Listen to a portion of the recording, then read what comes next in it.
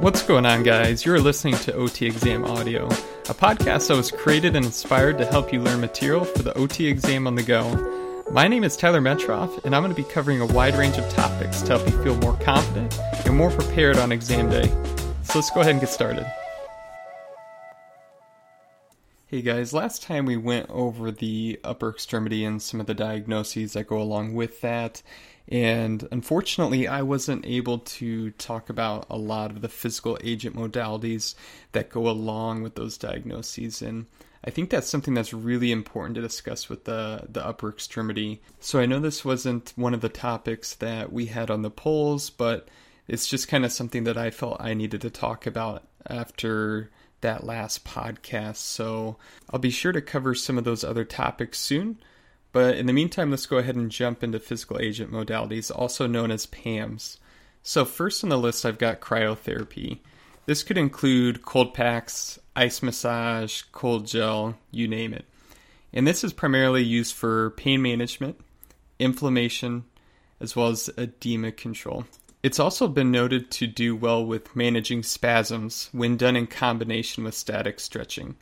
So some precautions and contraindications with cryotherapy would be to take great caution to ensure that their sensory is not impacted to where this would inhibit their ability to know when it has become too cold, a risk of damaging the tissue, as well as patients with circulatory impairments or just kind of general cold sensitivity.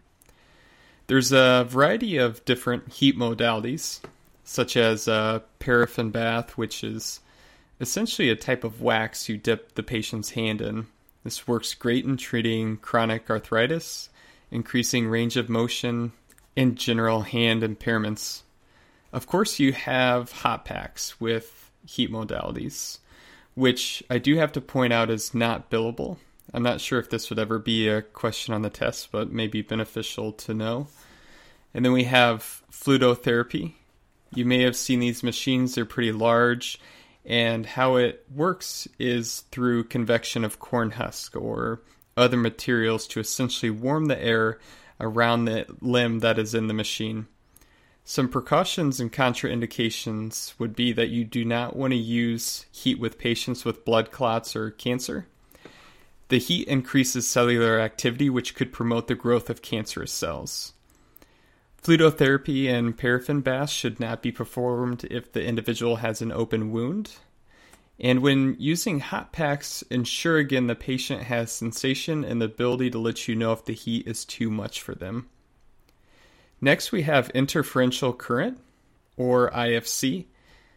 This is essentially two electrical pads that work together in a way to create an interference to block pain signals. I know this is primarily used as pain management, but I've also seen where this is used to reduce muscle spasms as well. Precautions and contraindications with IFC. You don't want to intersect with the thoracic cavity. It's contraindicated if the individual is pregnant, has a pacemaker, or any other implanted electrical stimulators. Use caution when the patient has obesity, impaired sensation, over superficial implants, and individuals with impaired cognitive abilities. Next, we have iontophoresis. This is a continuous current that is intended to transmit ions through the skin to help expedite the healing process. It is also used for pain and an anti-inflammatory. The main contraindications with this would be using it over bruises, individuals with impaired sensation, and open wounds. Kind of a side note, most of these you just want to take into consideration anybody that has impaired sensation. Next, we have neuromuscular electrical stimulation, or NMES. So neuromuscular electrical stimulation was meant to create a contraction in a muscle that may be weak, partially intact peripheral nerves, or even where a limb is paralyzed. This is meant to help improve functional capability in a limb with low abilities, if that makes any sense. For example, maybe you have a patient that had a stroke that does have some intact sensation and some peripheral nerves intact in the right upper extremity.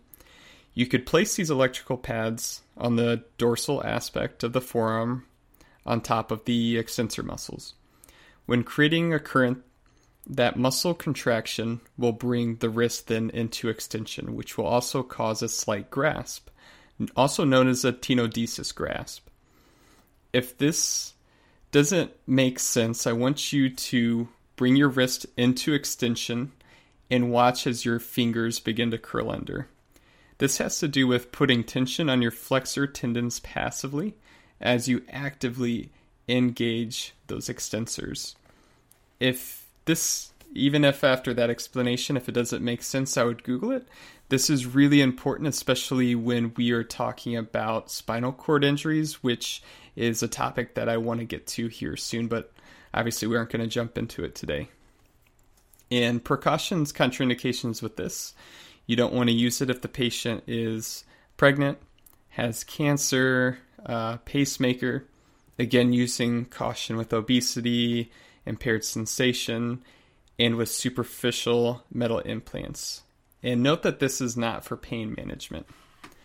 Next, we have transcutaneous electrical nerve stimulation. These are electrical pads that are used to treat pain and assist with the healing process. I've also seen this commonly used in combination with cryotherapy at the end of a treatment session.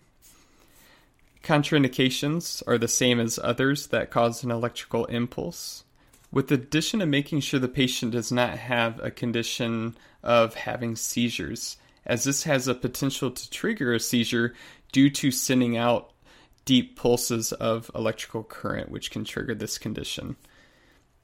Last but not least, we have ultrasound. This is used for pain management and used to assist with the healing process again. And this is done through emitting sound waves onto the tissue. Most ultrasound machines also create a thermal effect, but I believe in some of the newer models, they have the ability to be non-thermal. The idea behind this is to increase blood flow and cavitation, which is supposed to assist in tissue recovery. And precautions and contraindications with this would be, as most of the others, impaired sensation, pregnancy, cancer, over new growth plates, over fractures, and metal plates. There's a little bit of controversy over the whole fracture thing, and I don't understand why, because if you think about it, why would you want to send sound waves over a fracture? All you're going to do is increase the pain, so it's kind of the exact opposite of what you're going to do. But anyway, the research is out there. It's something I would recommend you looking into, as well as the clinic that you work at and their policies. So, guys, I know that this is, again, a shorter podcast, but I wanted to kind of add on to the last one and make sure that I cover this material because I feel it's important. I think it's also important to maybe pull up images of what I've talked about, because some of these are very similar, especially when we're talking about a lot of the ones that cause electrical impulses, such as the interferential current or the neuromuscular electrical stimulation. Sometimes it's nice being able to kind of have a visual of what I'm actually talking about, especially when a lot of these are kind of similar in regards to how they work, but have different functions. Also, I wanted to note that it's really important, if you're going to use a physical agent modality, that it must be beneficial for treatment. What I mean by this is that we cannot just do ultrasound on a patient and call it good. It has to be used in combination with therapy to assist in improving overall functional activity or capacity.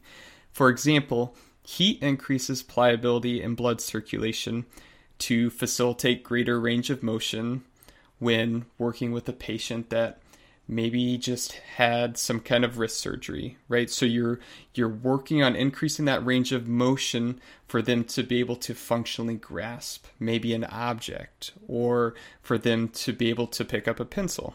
So especially when you're doing documentation, you have to talk about how that physical agent modality assisted in your treatment to improve the patient's overall functional capacity. So that's really all that I have on this topic, guys. Again, thank you so much for tuning into the podcast, and I hope it was beneficial for you. Enjoy the rest of your day.